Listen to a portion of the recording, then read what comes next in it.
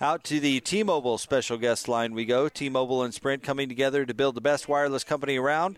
Visit T-Mobile.com for online services and local store availability. He's our friend from the Basketball Insiders. He's Steve Kyler with us here on The Big Show. Steve, how are you? I am well, fellas. How about you?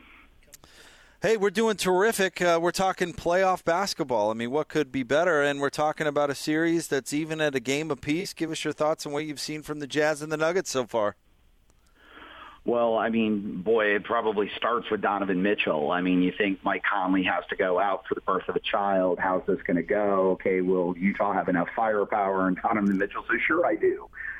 It's been impressive. I mean, what he has become for that team has been, absolutely amazing. And you think about just Jordan Clarkson, this was a guy that I don't think anybody thought was going to be a difference maker. And not only has he been a difference maker, he's been a catalyst guy. He's been kind of everything you want in kind of a second scoring option.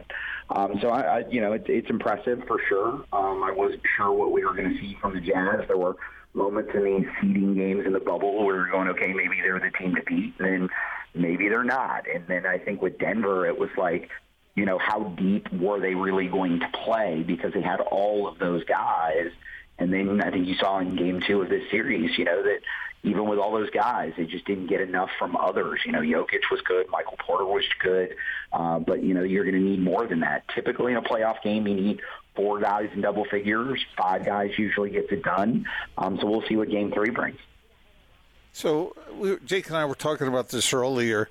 Do the Denver Nuggets have the defensive firepower, wherewithal, or fortitude to slow down what Donovan Mitchell and company are doing? On the surface, no. But again, I'll say this, is they've got some really long players. They've got some very good defensive players.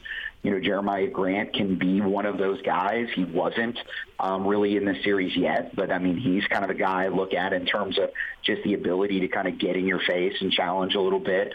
There is just kind of, there's kind of this core at the top, right, with the Paul Millsaps, the Michael Porter Jr., Jokic, Murray, and then the next group of guys. This is where they're really, not as good when they get into their bench. And, some of it's because they're playing young guys and asking young guys to play, big minutes. When PJ Dozier is kind of a guy you're leaning on to play big minutes.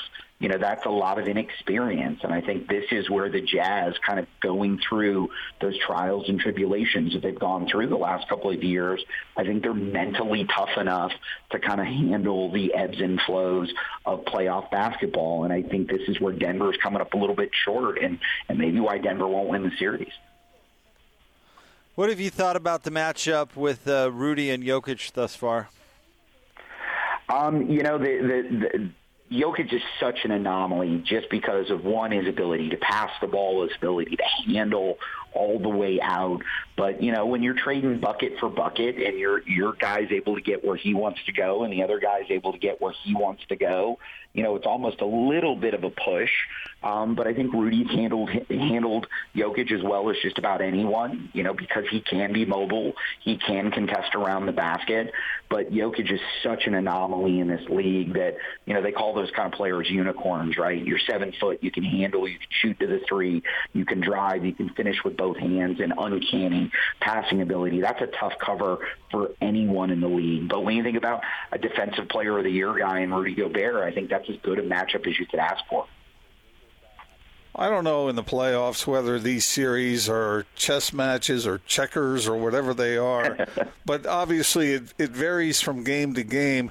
Who do you give the advantage to as far as a coaching showdown between Michael Malone and Quinn Snyder? Well, I really like what I've seen out of Quinn Snyder. And again, I'm not trying to play to the Utah crowd there. I've been a big Quinn Snyder fan for a while, and I think he is a bit of a difference maker. I think Denver's problem isn't so much the X's and O's because Michael Malone is as good as they come as well. I just don't know that the Denver Nuggets have the experience outside their core guys, and this is where Joe Ingles is a factor. This is where Royce O'Neal's a factor. This is where Jordan Clarkson's a factor. These are guys that have been around the block a little bit. They understand how to play their role.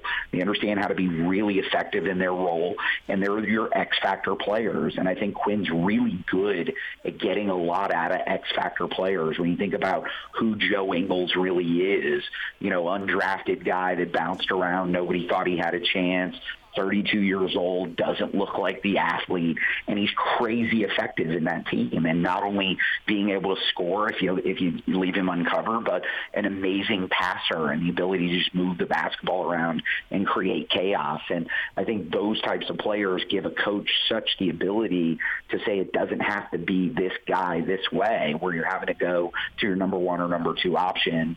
Quinn's been very good at getting a lot out of his bench and players you just don't expect that are going to show up and play big.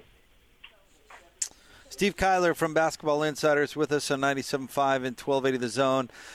Looking around the rest of the league, Steve, we talked to you a couple of weeks ago and about, of course, the tier of favorites, right? And most folks out there would think the Lakers, Clippers, and Bucks were the, kind of the three favorites by far. They've all lost a playoff game so far. Steve, are any one of those clubs vulnerable, or is this just kind of they'll be fine? I do think they'll be fine, but I do think that there's a reality, right, that, the Lakers have not shot the ball well in Orlando. They haven't from the moment they got there. On the flip side, Portland has, and Damian Lillard, boy, has he been special. So if you're not playing your best game and the other team is playing above their head, you think about Orlando beating Milwaukee, Nikola Vucevic, he'd been an all-star, but who saw that coming? And again, with guys like James Ennis and, Gary Clark in the starting lineup, that's just not a lineup you think is going to win a basketball game, let alone a playoff game.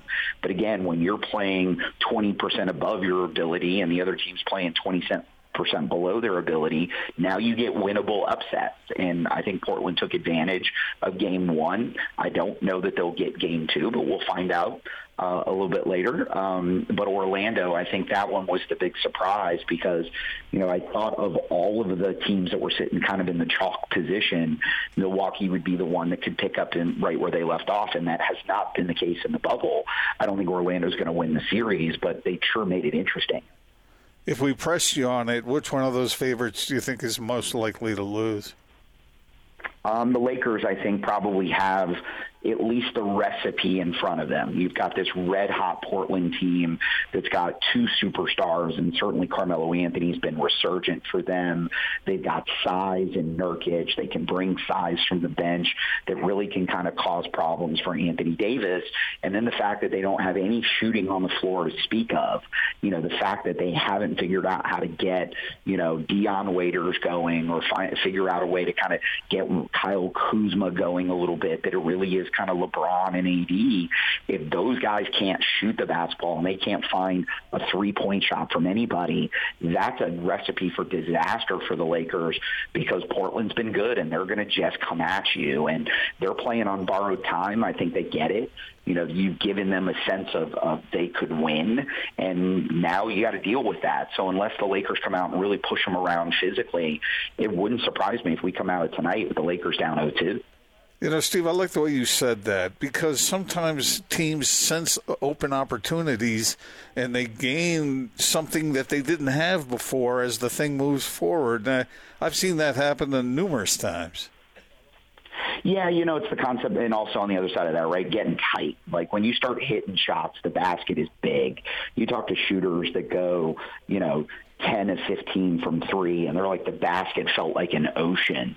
You talk to guys that went 1 for 15, and they're like, it felt like it was, threading a needle. There's pressure in this, and I think the advantages, like, trying to go into L.A. and winning in front of that crowd and looking over your shoulder and seeing the banners and all the distractions that come with being in L.A. for a week.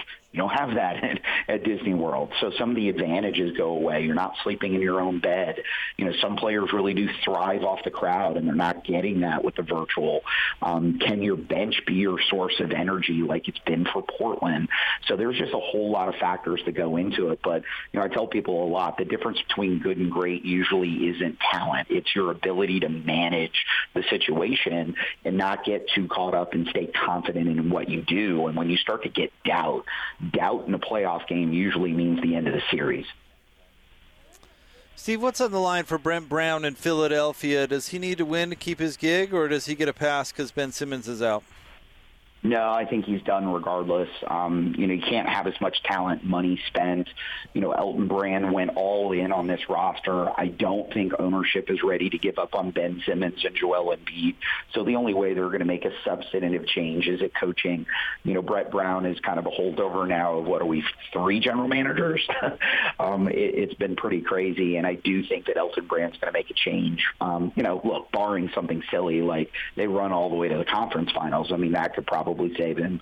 But I think Brett Brown's tenure in Philly's probably over regardless of the outcome, just because there's been so much time. And then you start to run into, when does Joel Embiid say, I can't win here, like Anthony Davis? When does Ben Simmons say, I no longer buy in? And that's where the Sixers really are, when you kind of get where you're supposed to be one of those teams that goes deep and you don't. Then you start to go, guys just don't believe in what you're doing, and that becomes a very bad downward spiral. So I do think Brett Brown's going to be the next one out. Steve, what do you think of the move in the NBA, the emphasis on the three-point shot? Obviously, like Jerry Sloan used to say, didn't mind people taking those shots as long as they made them. But do you think this is the way is this going to continue the momentum in this direction where deep shooters are going to be highly valued, and that's going to be the strategy of these teams? Yeah, modern NBA basketball is either a three-point shot or a drive to the basket. The mid-range is all but dead, and the math shows you it's not good basketball. It just isn't. The fact that you've got, routinely now, when Jerry was coaching, a 40% three-point shooter was kind of a bit of an aberration. Now you've got 10 or 15 players in the NBA that can easily go 40% from three. Now you're seeing these crazy deep threes from Steph Curry and Trae Young and certainly Damian Lillard. We're pulling up from the logo and you're dropping it in, and it changes the game. It means you've got to defend out past the three-point line. Now you're opening up the middle, where again brings value to having a big that one can catch and finish and move in traffic. Pick and roll basketball is back. It's no longer isolation. You want to get your bigs in a roll situation and let them roll and see if you can pull the three. So I don't think it's going anywhere. I have started coaching AAU basketball over the last couple of years, so I go to a lot of coaching clinics, and some really smart guys will tell you that this is how you win in modern basketball, is having elite level three-point shooting and getting up a ton of them. And you see what Houston's doing. Houston's trying to get up 53s a game. If they don't get 53s, they had a subpar day. And, think about that. I remind people, Larry Bird, we call him one of the greatest shooters ever. I think his average was like 4.3 threes a game. Steph Curry's over 13. So I don't think it's going to change until the results change. And when I can shoot you out of the building, that's the better way to win. And it's also durable. Three-point shooting is durable. Those guys last longer. Steve, we always appreciate it when you have a few minutes for us. Thank you very much for jumping on. Hey, fellas, anytime. Be well. Back at you. Our friend Steve Kyler from Basketball Insiders with us here on The Big Show on 97.5 and 1280 The Zone.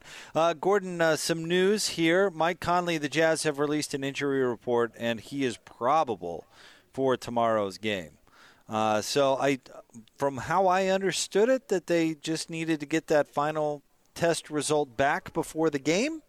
So I don't know how they could I don't know what would change to make that probable and not a full go. Yeah. But anyway, probable. So there you go. Did he stub his toe on the way into to see the baby, or what would? Well, I what don't would think cause some. What's that? I don't think he's actually injured.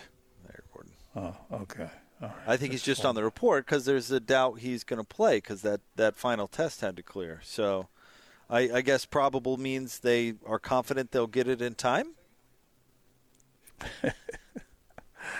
Oh, I'm such a literalist, aren't I? You are a bit of a literalist. As long as he doesn't sneeze, cough, or sweat between now and tip-off. Yes, okay. Well, that's... Well, however it is, he controls his own destiny. Well, here we go. Here we go. He might be on fire in Game 3. We'll have to wait and see. Go ahead. Go ahead, Gordon. I know you can't help yourself. Go ahead. No, I'm going to let it be. You're going to let it be? You're going to let it just sit there? I'm going to follow the advice of Mother Mary and let it be. Okay. All right. Because I like it when I can control my own destiny. A destiny that's out of control that's a frustrating event. Just keep piling it on. It's fine. You're not going to go for it? Take another swing. It's all right. I would guess we see Mike Conley tomorrow, and I think that's going to give this Jazz team a boost. Donovan Mitchell, we talked a lot about him scoring 57, and did they waste a 57-point performance? But, I mean, the truth is he can't do that every game. So he's got to have help. He's got to have more production from other guys, and he got some other guys going in game 2, but he needs all the help he can get. And having another ball handler, as long as he and Joe Ingles don't overlap, which they've done a pretty good job of not doing, and then Donovan takes control when the time, the moment matters the most, that could be a recipe for some success. And I think, if Mike Conley can be 20-8 like he was at times during the seeding games, I mean, man, that would be such a lift. How much how much weight do you put into that? The whole idea of you don't want duplication on the floor at the same time. For instance, some people might say, what if Clarkson was on the floor with Donovan Mitchell over long periods of time? Would they get in each other's way because they do some of the same things? Do you buy into that or what? Yes, I do. And sometimes someone's skill set is more useful at certain times during the game than others. Down the stretch, Donovan Mitchell is going to have the ball in his hands, right? So Jordan Clarkson, not being the strongest defender, might not be as useful as he would be otherwise. I mean, I certainly think at critical points during the game, the ball is going to be in his hands. Call him the point guard or whatever, positionless basketball, but it's going to be his show. And it should be. He's the best player on the team. He's proven that he can be successful in that role at the most critical time of the biggest games. So, you build the rest of your lineup off of that, on who's going to complement that. And maybe it's the Jordan Clarkson is on the floor because you need his gravity as a shooter to pull defenders away from Donovan Mitchell or to hit an open shot if they double. But you've got to know who's going to play that role when it matters the most and what everybody else's role has to be. I'll give you a non-Jazz related overlap. Why I didn't think, and of course I like to highlight things I'm right about, I didn't think Al Horford would be a good fit with Philadelphia because I thought there's a ton of overlap there. Yeah. Because Ben Simmons can't shoot, so you can guard him with a big, and then you have Al Horford and Joel Embiid, whose games overlap greatly, and then you have to wedge Harris in there somewhere. It's like you've got all the three of the same player, and then Ben Simmons, who's unique and going to do nothing but call attention to those three players. Yeah. So I think overlapping has certainly affected that roster. And it has the Jazz with their ball handlers at times. But I think one thing Mike Conley did during the break was he took a step back and figured out, okay, what role can I fill? Because I'm not the guy anymore. But I can be the guy of the guy, or the guy at times, but got to acquiesce to the big dog that is Donovan Mitchell. Yeah, that makes total sense. Did I just suck all the air out of the room? I feel like I just talked for 20 minutes. Gordon, you still there? No. You awake? I asked, you with me? I asked you the question. I wanted the answer. It wasn't one of those deals. You ever been around somebody who asks questions and then doesn't listen for the answer? Yeah, I've been there. I wouldn't blame you on that one, though. I felt like I got going. I liked it. I was very thorough. That was good. Okay. All right. More Big Show. Gordon Monson, Jake Scott coming up next. 97.5 and 1280 The Zone.